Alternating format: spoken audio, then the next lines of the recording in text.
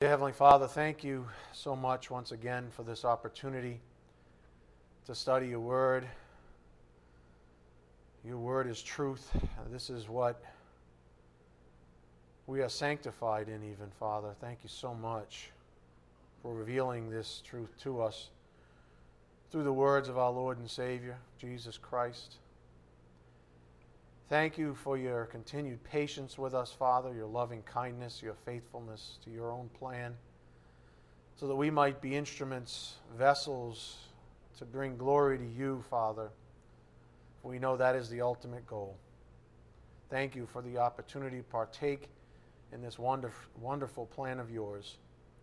We pray especially, though, for those, Father, that we might run into in this world, in this short time that we're given by you, by grace, to walk on this earth, to try to save some souls. What a privilege that is, Father. May we never become familiar with it, but take advantage of it each and every day, each and every moment of each and every day, Father. We are most grateful and thankful, of course, for your Son's work to make all this a reality in our lives, something that we can embrace. We do just ask for your blessings on this evening's message. May it be edifying for our souls. We ask this in Jesus Christ's precious name. By the power of the Spirit we do pray. Amen. Okay, is that the only AC on? Okay, it's just running on high. Is it on economical? Okay, good. Put it on economical, because cool is too loud. That's why it's loud.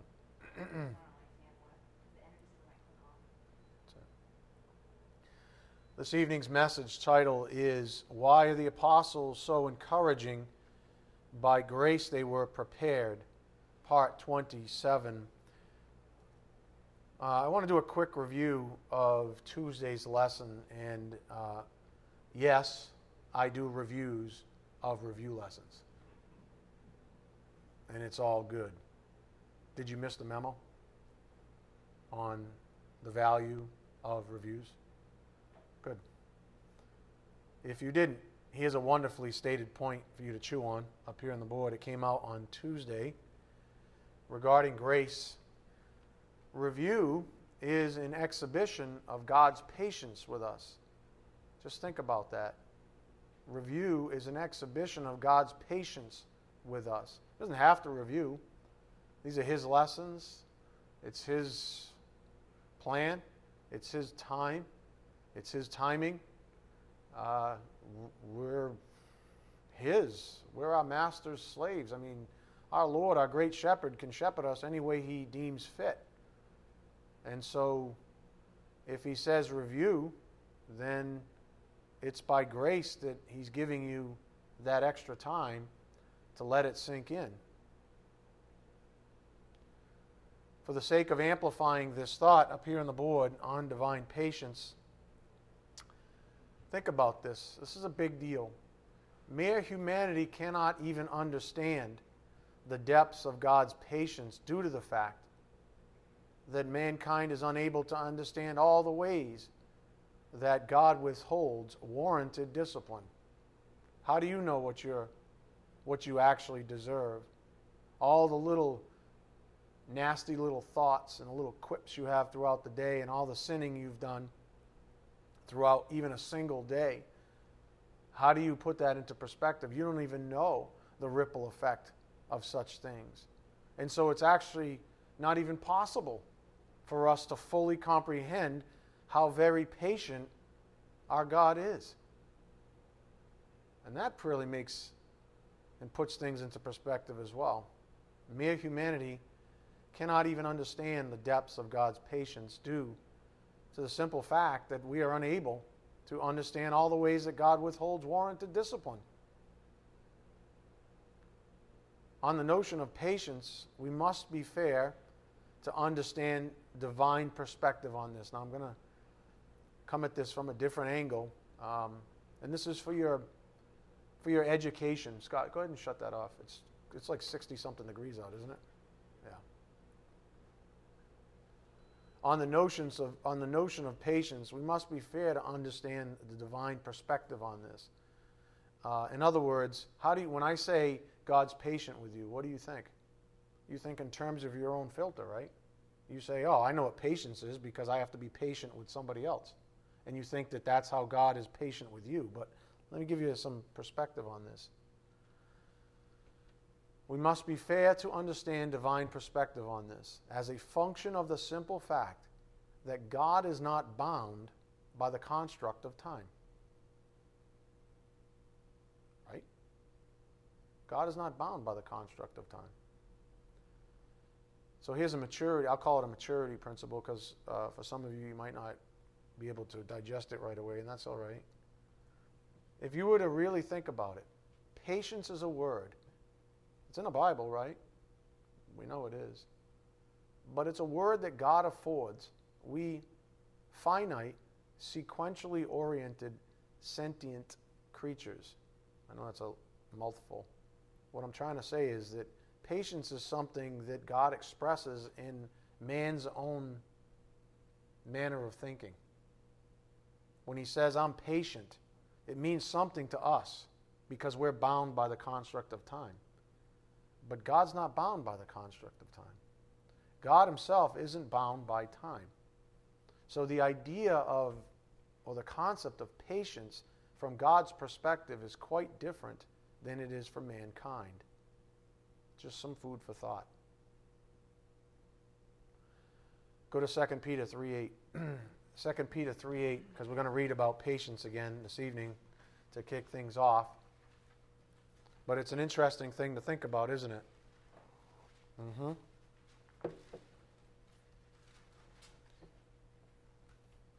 2 Peter 3:8.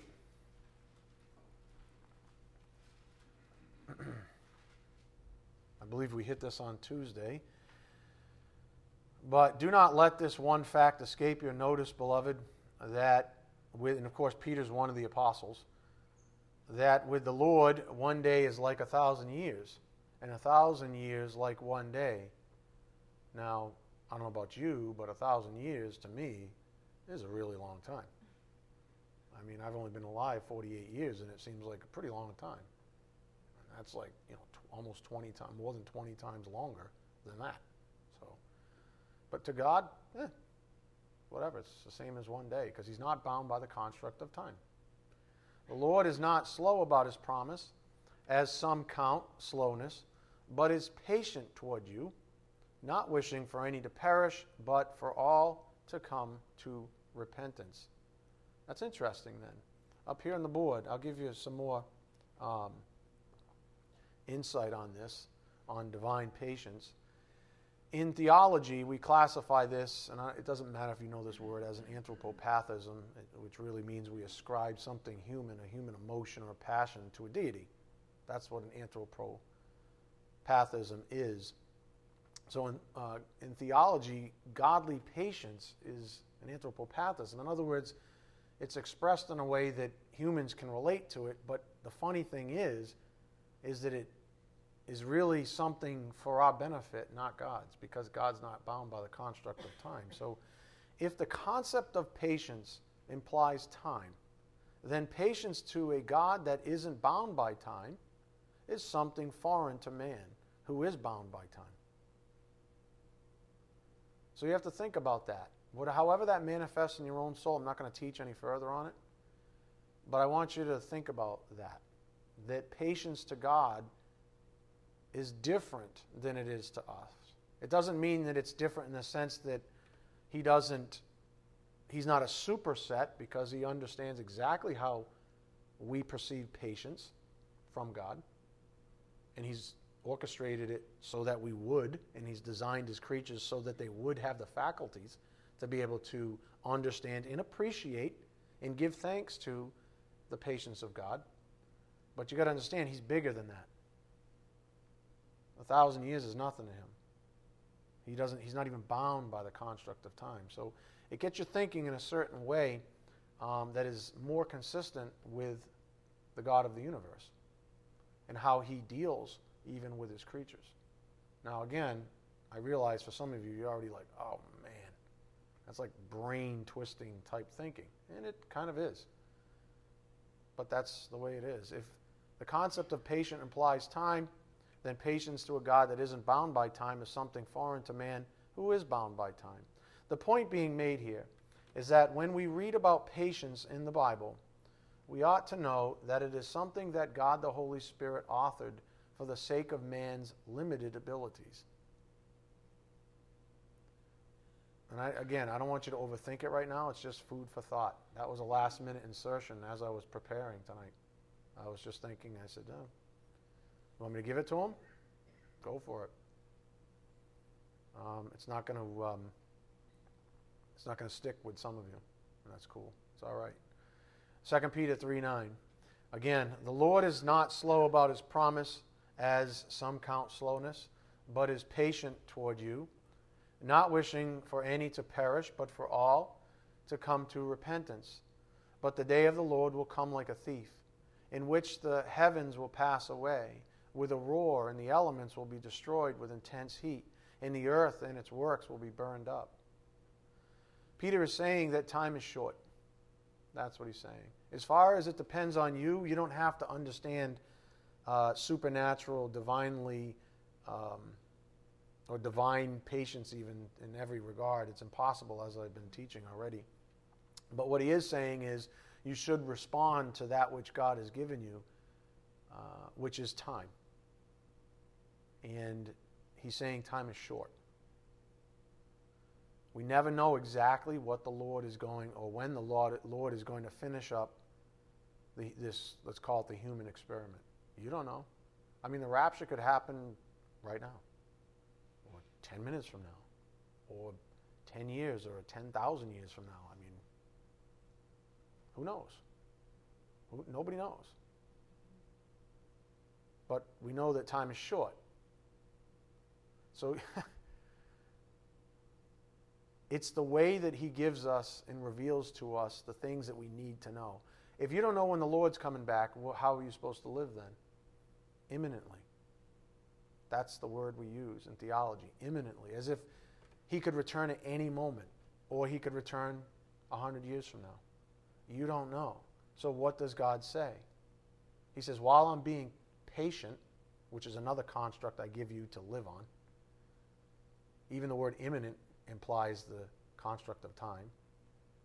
I'm getting really abstract now, but I want you to live in Christ's imminent return. How about that? How about you can't understand everything that I've got going on? It's possible for you to understand everything that's going on. So here's what I want you to do. I want you to live like today is the last day on earth. And I want you to live every day that way. And I want you to take care of people in need. And I want you to think about people in need. And I want you to think about somebody else other than yourself. And I want you to think about the things I'm asking you to think about. I want you to have my heart, says the Lord. Verse 11. Since all these things are be destroyed in this way, what sort of people ought you to be in holy conduct and godliness? A good question to ask yourself. If you're supposed to be living imminently, how should your conduct and godliness be? What kind of people ought you to be? Looking for and hastening the coming of the day of the God, because of which the heavens will be destroyed by burning, and the elements will melt with intense heat. But according to his promise, we are looking for new heavens and a new earth in which righteousness dwells. Therefore, beloved, since you look for these things, be diligent to be found by him in peace, spotless and blameless, and regard the patience of our Lord as salvation. Ultimately, all of this is for the sake of seeing souls saved, in other words. Just as also our beloved brother, think of the parable of the fig tree that I taught on Sunday, that even Christ actually I didn't teach that, did I? That's my blog. I let it out. Anyways, if you think of the parable of the fig tree, now that I let the cat out of the bag, Jesus Christ intercedes for God's people, Israel, and asks for patience from God. And so that reminds me of this. Regard the patience of the Lord as salvation. In other words, Lord God, can you wait a little longer so that more souls can be saved? Just as also, that's what it means by we regard the patience of our Lord as salvation. Ultimately, it's for the sake of seeing souls saved. And that's how you should think about it. Every day is an opportunity to evangelize someone. Honest to goodness, I mean, even as a pastor, the most exciting thing in my life is the possibility that I could possibly evangelize somebody. That's like the greatest thing of anything on this planet. Seriously. The greatest thing of anything on this planet, I believe, is to evangelize someone. Just as also our beloved brother Paul, according to the wisdom given him, wrote you, as also in his letters, speaking in them of these things, in which are some things hard to understand, which the untaught and unstable distort, as they do also the rest of Scriptures, to their own destruction. And I was talking to Scott about this, or to Scott about this before class, just as a side note. Remember, this is Peter, the apostle, speaking, who walked with Jesus Christ, who knew the simplicity and purity of devotion to Christ and his gospel. This should be encouraging in the sense that an apostle, towards the latter days of his life, conceded that some things are difficult to understand in the Bible. It's not like Peter wouldn't have heard or read even the words of Paul. And what did he say? He said, yeah, there are some arguments that Paul has to make because of the complexity of those opposed to the simple gospel itself that are going to be confusing to you. And that's okay. Because the gospel isn't supposed to be confusing. The only reason it's complex to some people is because our enemies have attacked it and made it complex. And sometimes it takes a little work to unravel the complexities that were introduced into the scene, into the gospel itself, and perverted it. So again, this is encouraging in the sense that an apostle, Peter here, towards the latter days of his life, conceded that some things are difficult to understand in the Bible, and he particularly points to the epistles of Paul. And this does, as I mentioned, dovetail perfectly into the manner in which I've been teaching you of the Pauline epistles. In particular, that the complexity of his arguments were due to the complexity of the perversions he had to deal with. You see, look, the gospel of Jesus Christ is actually very simple. If it wasn't, the youngest of us that are able to couldn't understand it. And by the way, how much do you think you can understand when you don't even have the apparatus to understand spiritually appraised things? The only thing we have to understand is the gospel itself to be saved. You don't have to understand all the arguments and the complexities around those who say the gospel is garbage or those that are trying to pervert the gospel. You don't have to understand what the early church went through with the Jews or the Gnostics or with Docetism or any of these other perversions that had come in. You don't have to understand those things. But Paul did because he had to deal with them firsthand. But not every believer has to deal with those things. I have to deal with them. That's what I was telling Scott. I said, I feel like a kinship to Paul because to me, America is a lot like, say, the church at Corinth. It's very wealthy, and there's a whole lot of perversion and intellectualism and rationalism that permeates the churches that you're infected by every single day. You know, this complex thinking in science and, you know, does God really exist? Because there was like this big explosion and, you know, fish walked out of the water and, what? Wait a minute, what? I've been getting taught this since I was a little kid. That stuff didn't exist necessarily back in the day. These are new introductions, new perversions to the gospel. And so the complexity, in other words, if you've never heard some of the complexities that are in your own soul, you'd never have to deal with them. And that's all Peter's saying. He's just saying it's okay if you don't understand everything about the Bible, because a lot of the things that Paul had to deal with, you've never even thought about. Right? It's true. Some of you have never thought about the things that Paul had to deal with.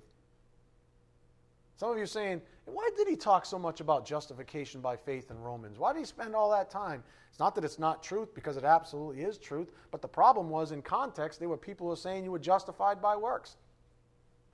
Same thing with Galatians. They went back to Judaism. You see, there's always that context, but you might be saying, but I was never a Jew, so I don't have that problem. Exactly.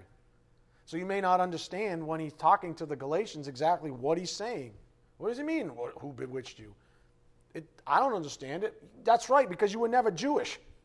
Do you understand what I'm getting at? And so you don't have that context. And so that's the importance of understanding the Pauline epistles in context. If you want the gospel, you go to the Gospels. That's where the simple, pure gospel is laid out by the Messiah himself. See, the problem is there's so many churches around here, and so many churches that think they're all that, who take and twist the Pauline epistles into knots. And it really does lend itself to additional complexities that at the end actually turn off potential Christians, at least for a time. Turn off well-intentioned Christians. Because now they start feeling like a failure. Well, I don't understand everything that Paul's getting at. And what did Peter say? He said, it's okay. There are things that you'll never understand. So all of this dovetails perfectly into the manner in which I've been teaching you as well on the Pauline epistles. Again, that these complexity of Paul's arguments were due to the complexities introduced by our enemies. That's why he had long diatribes and dissertations about this or that doctrine. The doctrines themselves are actually very simple. Of course you're justified by faith. Of course God gives you faith that saves. How could you do that on your own? Of course you have to repent. How are you going to stick with one thing and have another? Of course these things are true. But they're very simple, aren't they? Even a kid can understand the gospel. Not a kid, but you know what I'm saying. A younger person can understand the gospel. So all that compared to the simplicity of Jesus' words. Look at verse 17. You therefore, beloved, knowing this beforehand, be on your guard so that you are not carried away by the error of unprincipled men and fall from your own steadfastness. But grow in the grace and knowledge of our Lord and Savior Jesus Christ, thanking God, by the way, for his patience. To him be the glory both now and to the day of eternity. Amen. As the Spirit's been mentioning, patience is a function of grace. And anytime we see God's grace, we must think the following up here on the board. This came out on Tuesday as well. God's glory is seen through his grace. Exodus 33:18-19, John 1:14, 2 Corinthians 4:15, Ephesians 1:2-6. Go to Exodus 33:18. We saw this on Tuesday. Exodus 33:18.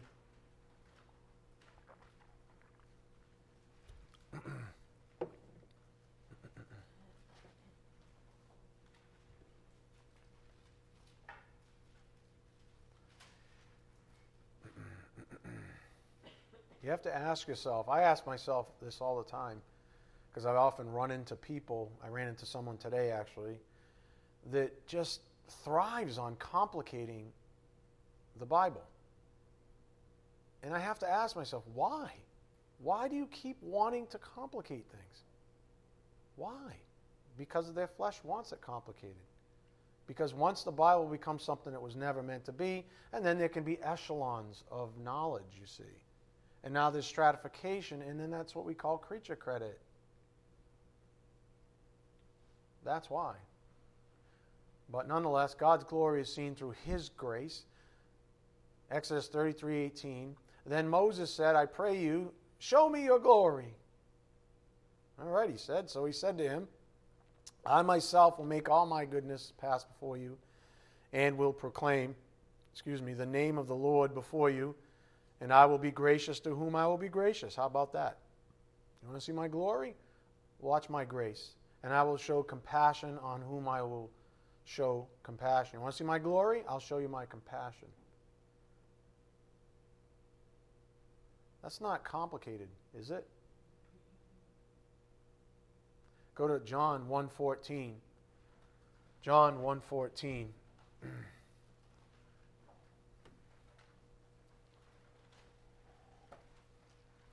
Do you have to know everything that Paul wrote about to the Colossians or the Philippians or Ephesians? Do you have to know all that stuff to understand this stuff? The answer is a big fat no. No, you do not need to know all of those things that Paul had to deal with to understand the gospel of Jesus Christ. Are they helpful? Do they edify? Of course they do.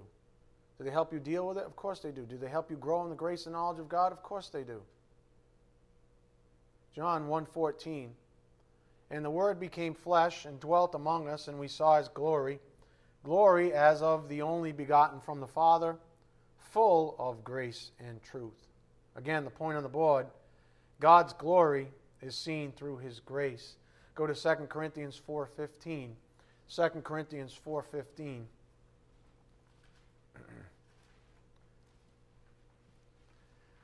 I'm very saddened by Christianity today, very saddened that there's a whole host of people that are enduring self-inflicted wounds, that have put themselves back into a jail cell that doesn't even exist, put themselves on a treadmill that doesn't exist. 2 Corinthians 4:15, for all things are for your sakes, so that the grace which is spreading to more and more people may cause the giving of thanks to abound to the glory of God. Again, you want to see God's glory? Look for His grace among His people. Go to Ephesians 1, verse 2. Ephesians 1, verse 2.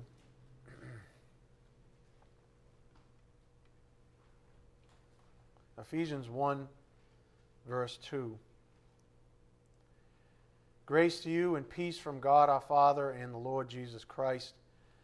Blessed be the God and Father of our Lord Jesus Christ, who has blessed us with every spiritual blessing in the heavenly places in Christ, just as He chose us in Him before the foundation of the world, that we would be holy and blameless before Him. In love He predestined us to adoption as sons through Jesus Christ to Himself, according to the kind intention of His will, to the praise of the glory of His grace, which He freely bestowed on us in the Beloved. Again, the point being amplified is up on the board. God's glory is seen through His grace. The more He can grace a person out, the more He brings glory to Himself. That's the point. And grace does have a practical sense to it. Not everything is unseen. There's a lot of fruit that is seen that points right back to God and His grace. I mean, how are you here this evening? I was just talking to Tommy. He's got foot aches, back aches, stomach aches. He's got all kinds of things going on over there. But there he sits. And you're like probably close to an hour, 45 minutes, yeah. And there he sits.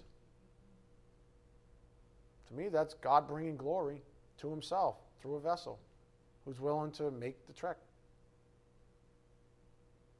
Nothing special about Tommy, other than he's humble enough to accept his calling and whatever's on his life. I think of Frank. I think of my sister Kathy. I mean, you know, I think of anybody out there, any of you that spent today possibly even thinking about evangelizing someone. That put your selfishness aside long enough to start thinking about other people in a way that brings glory to God. I think about that. That's a miracle, knowing some of you. I'm serious. It's a miracle. It's an absolute miracle that some of you actually think that way now. You didn't always think that way. 10 years ago, maybe, you didn't think that way. But now, all of a sudden, you're bringing glory to God by bringing the gospel out to a world that's in desperate need of it. And nobody else seems to care about it anymore today. Sam and I were driving, and I said, I'm like driving today, and I'm like, it's hard, really hard. The only thing I can think about is like Sodom and Gomorrah, the days of Noah. I have to look around and say, it's possible that everybody I just drove by, which is like hundreds of people on a road, could possibly burn in the lake of fire forever and ever. Or at least the vast majority of them. That really bothers me a lot. Nobody wants to hear about Jesus Christ anymore. It's unbelievable. The world's telling them, bring glory to yourself. Be an idol. I watched a show on, this is why you shouldn't watch shows, but I watched a show. I usually watch documentaries in all fairness because I want to learn. And I watched a documentary on a famous comedian last night, supposedly the comedian of comedians. And everybody's focusing on, he's got just reams of people like, oh, he was the greatest, and he was this, and it was amazing. And I'm saying, in my head, I'm saying, okay, so what did he sacrifice? What does it profit a man? Right? To gain the whole world but forfeit his soul. So here's a guy who gained the whole world, has everybody's adoration. Yet he made a mockery of marriage. He was like married and divorced and had God knows 7 times or something like that. He made a mockery of marriage. He was miserable. He was and I'm not picking on people that are addicts, but you know what I'm saying. His life was a mess. He was an addict. He almost burned himself to death. He had all these crazy things, right? But yet, people held him up. They called him an icon. And I'm saying, this is ridiculous. He wanted nothing to do with Christ, as far as I could tell. Matter of fact, his fruit was disgusting. And that's only one guy. I watched another guy, same thing. Everybody holds up these people, but nobody ever the world that you see, the world doesn't talk about what they forfeited to be an icon or an idol in America. The world just holds it up like a big old carrot. No glory to God, all glory to the idol. That's what I see when I watch these things. And I see well-intentioned Christians idolizing people. Idolizing people. Like the Patriots, Tom Brady and all that crap. He's just a guy. Who knows if he's even saved? Who knows? Does anybody care? No, not really. People spending thousands and thousands of dollars to go get season tickets to watch idols play. I'm not saying there's anything wrong with that if your perspective's right. But if your perspective's wrong, there's everything wrong with it. Do you follow? And that's what this world gives us. There's no glory to God. Everybody in this world, I just drive by, it's like everybody is completely spun up in the world system. And there's no glory going to God. And then you go try to evangelize them. It's like you're swearing at them. They'd rather you swear at them, honestly, than say Jesus to them. I really think that. It's unbelievable. But nonetheless, if you want to see God's glory, you see it through His grace. In a more practical sense, we might say this up here on the board. The power of God's grace. Because God's grace never fails, His plans are always attained. For I'm confident of this very thing, that He who began a good work in you will perfect it until the day of Christ Jesus. Philippians 1:6.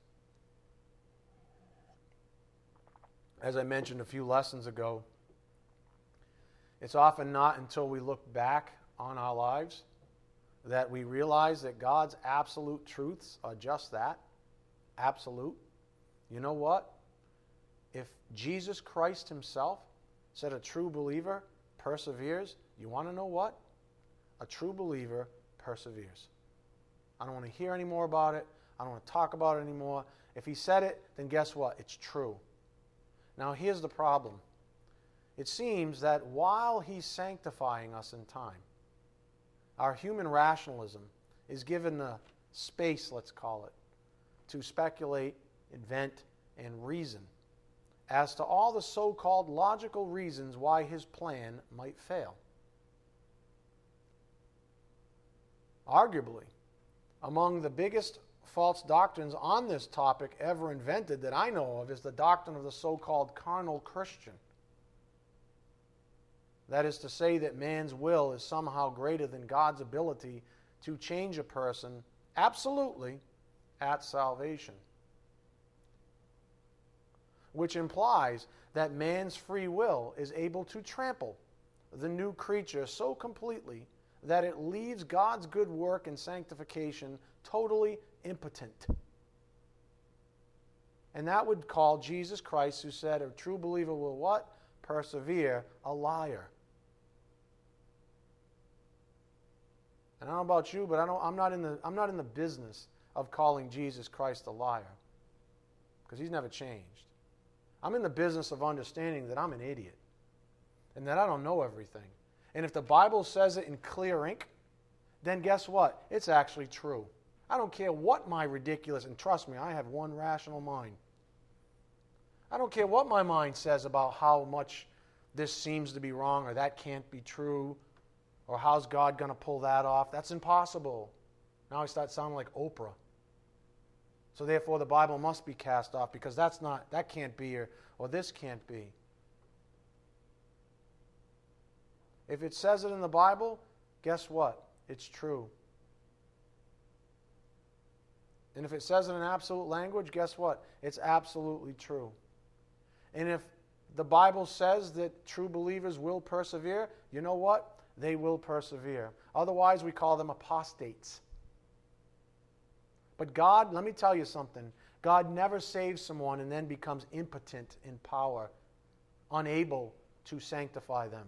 That is a lie. Not only that, not only is that a twisted, ungodly doctrine, the reality is that God changes us so that we do want to follow Jesus Christ. And if that doesn't exist in a person, then guess what? They're not saved either. So this is a flat-out lie that Satan would love for you to accept as truth. Why? Probably for some of you that have maybe kids or something that are idiots. It lets you sleep at night and say, well, I think they're saved even though they want nothing to do with Jesus Christ. It makes me able to sleep at night. Or it lets me continue to be a coward and not approach them and say, hey, you know what? You might have a problem, son or daughter. We need to have a little chat about this. I know what I used to tell you in the past about being saved, you know, that little prayer thing and, you know, once saved and all this kind of crap and, you know, there's no such thing as fruit, there's no such thing as perseverance, and you can decide, you can be a carnal Christian, blah, blah, blah. You know what? I was wrong. And if you're not willing to have that conversation with at least your kids, I'll tell you to your face, you're a coward. A coward. Because those are lies from the pit of hell.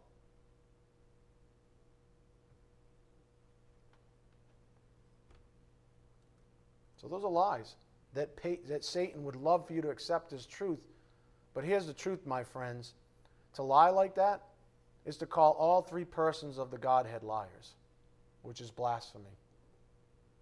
Here's what the Bible has to say about God's ability to sanctify you in time. Go to John 17:17. John 17:17. So some of you are getting a wake-up call, which is cool.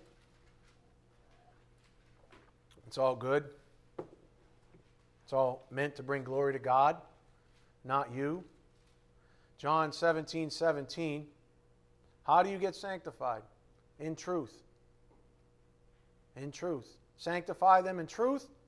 What? Your word is truth. Who said that? Jesus Christ. The letters are red in most of your Bibles, right? Yeah, Jesus Christ said that.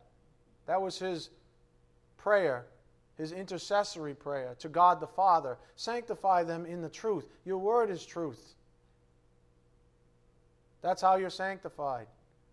So as the Spirit brought out on Tuesday's lesson, our job seems to be quite a simple prospect up here on the board. And this is not a novel concept from this pulpit, at least. Experiencing our position. In a sense, we have to, quote, catch up to all that God's done in us at salvation. We have to learn, in other words. Just like the apostles did. Remember the 5 elements, like understanding, humility, etc.? We have to learn. But the reality is we're actually catching up, in a sense, to what God has already started in us. And in many ways accomplished in us at salvation. This is where our hope and even our excitement lies. I don't know about you, but to me that's very exciting. The fact that he's willing to patiently wait on my slowness to sanctify me even more. and give me more and more opportunities each and every day to bring glory to Him as a, what, otherwise a useless vessel?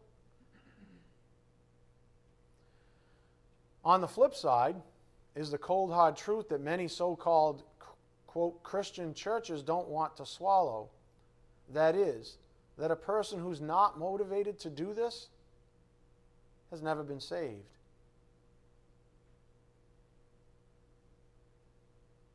Yeah.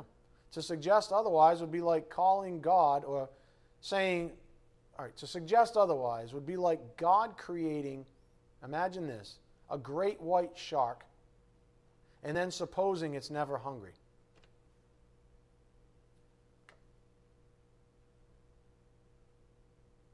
When we're saved, our daily sustenance is oriented to the new creature, which only thirsts and hungers for the bread of life. It has a voracious appetite for truth. Sanctify them in truth. Your word is truth. What do you think the new creature wants to eat? It's not what the so-called professing Christian wants to eat, not the one that goes out into the world every single day and stuffs their face with the food from this world, and I'm talking figuratively and literally. It vomits that stuff out. It doesn't want the world's food. It wants the very bread of life. Remember, the new creature is what stays with you forever and ever. It's been changed to the point that whatever it is right now is going to be the same as it is in heaven. So what do you think it can run on? What do you think it wants to run on? The bread of life.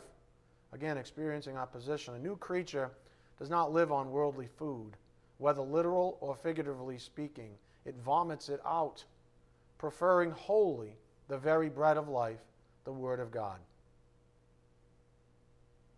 So again, to say that God will change someone and then they'll never desire to eat the bread of life is like saying God will create a great white shark and he's never hungry. The cruddy thing for we believers is that the God of this world sets a place at His table every day, and the food looks really good. Go to 1 Corinthians 10:21. 1 Corinthians 10:21. So it's not like we believers are immune to wanting to, dine out every so often. Eat some food that's not so good for us. Right? Huh? Yeah, you know. You go home tonight, you turn on the television, guess what you're doing? You're eating food that's not good for you. You're probably better off going to McDonald's and having 2 Big Macs. At least physically, you'll be able to do something with it within a day. But that stuff that gets in your head from that show or that movie or that book that you're reading that's ungodly, it has a tendency to stick there. But it's so attractive. Have you ever noticed, seriously, the most attractive music, and I'm not talking about the lyrics, I'm talking about the music, is not on K-Love.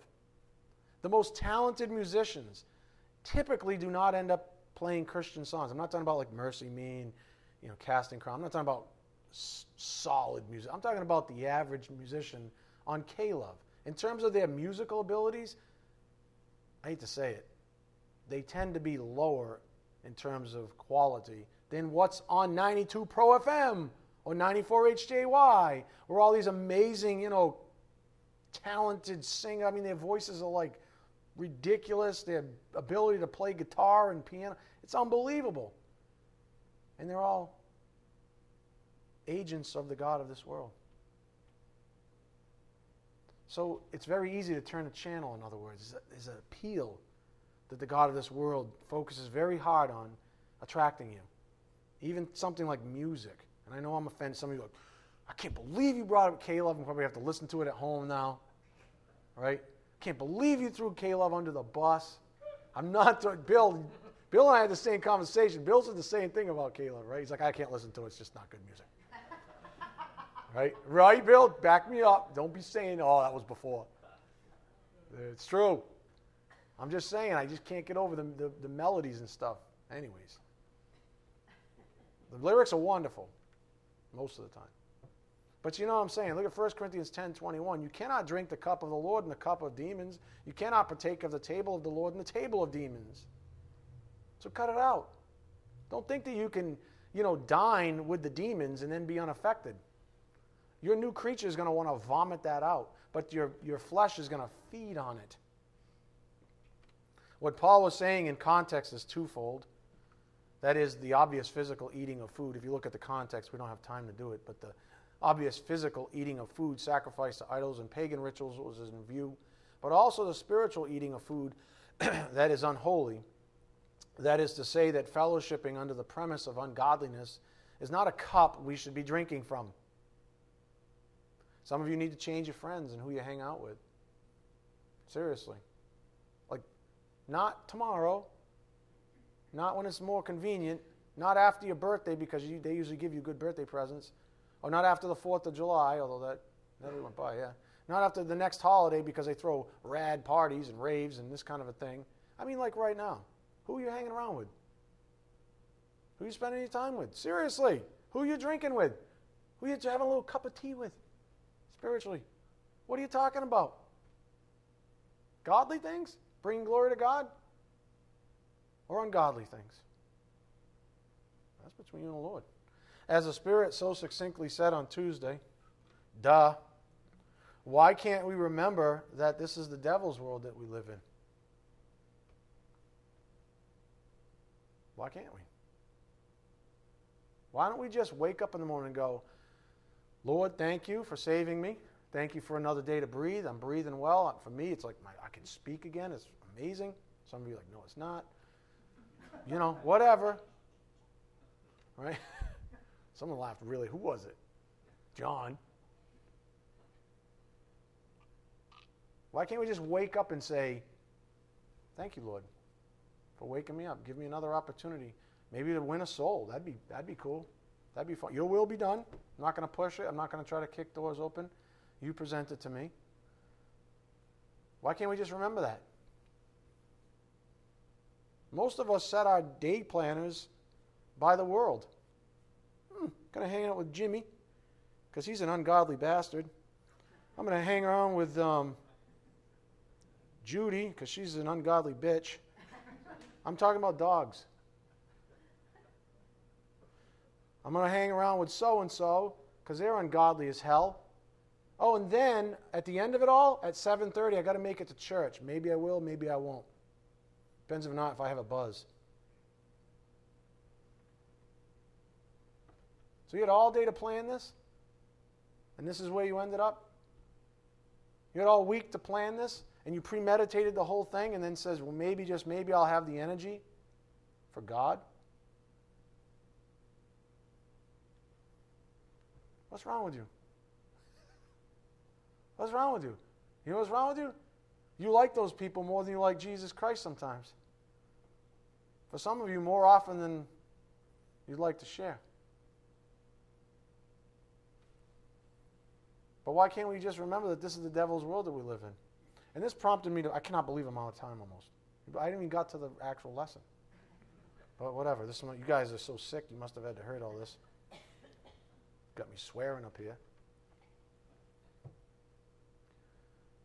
When I was listening to Tuesday's message, the point on the board prompted me to take pause and just think, and I wanted to share. I put this on social media, so some of you, the friends of me on Facebook, already have seen this, but oh well, too bad. Imagine how uncomplicated people's thoughts would be if movies, TV, and the internet disappeared. Just for starters. Seems to be the primary means of infiltration in at least our country, right? Is that fair? Movies, TV, how about radio too? I'll throw radio in there too. Movies, TV, radio, and books, and the internet. In other words, media.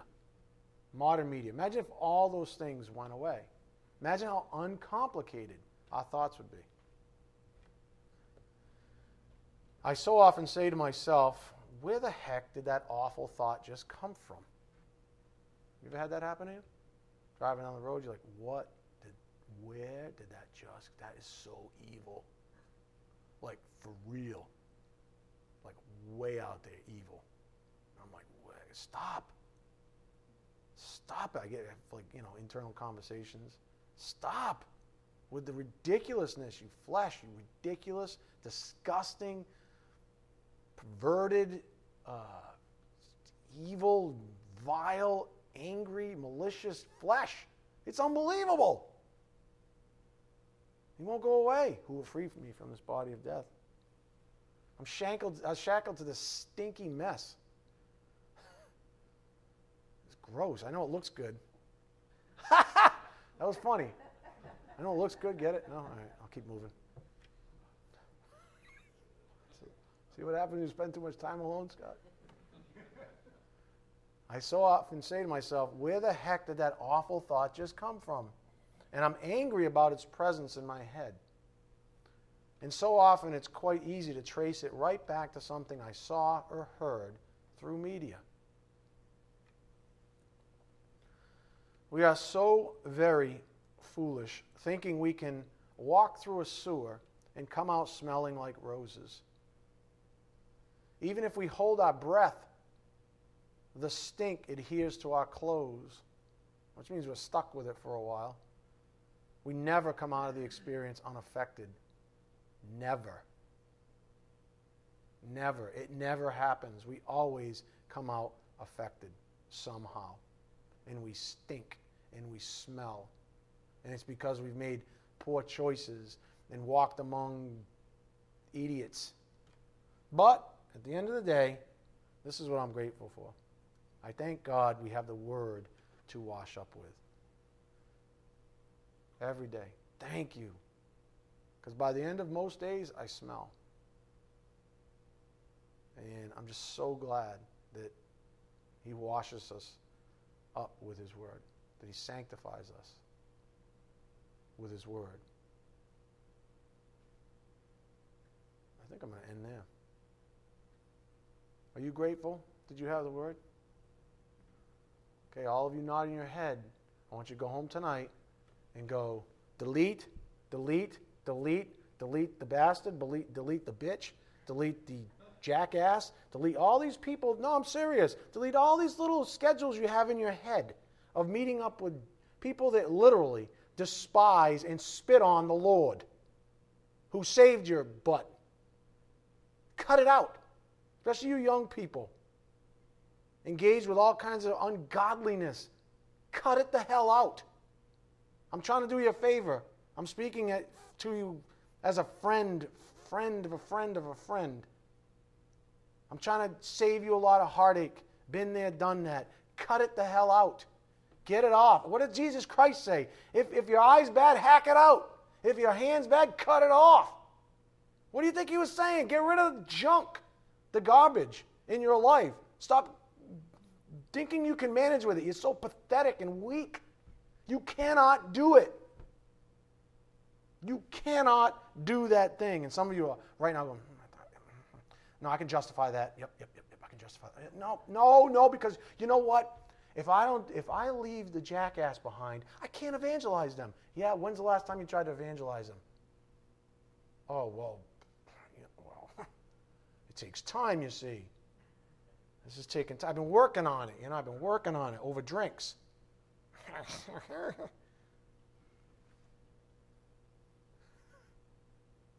Stop playing games. Move on.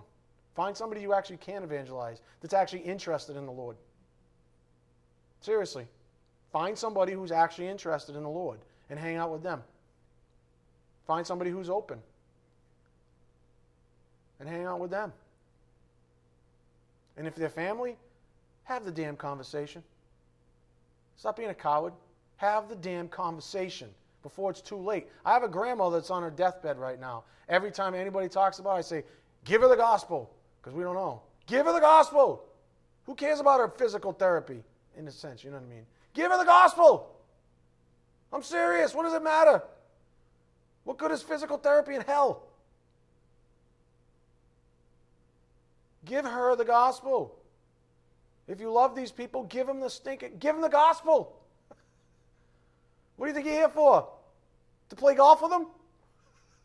Seriously, give them the gospel. To drink with them? Amen? You know that passion I'm talking about? Yeah, let it burn. Let's bow our heads. Dear Heavenly Father, thank you so much for giving us this opportunity to study your word this evening. Thank you for keeping it simple, keeping it real. What a blessing it is, Father. Thank you for being honest with us always. And thank you for empowering this vessel to speak the truth to ears that need to hear it. We ask for traveling mercies as we take what we've learned out to a lost and dying world, Father. We ask these things in Jesus Christ's precious name. By the power of the Spirit, we do pray. Amen. Thank you.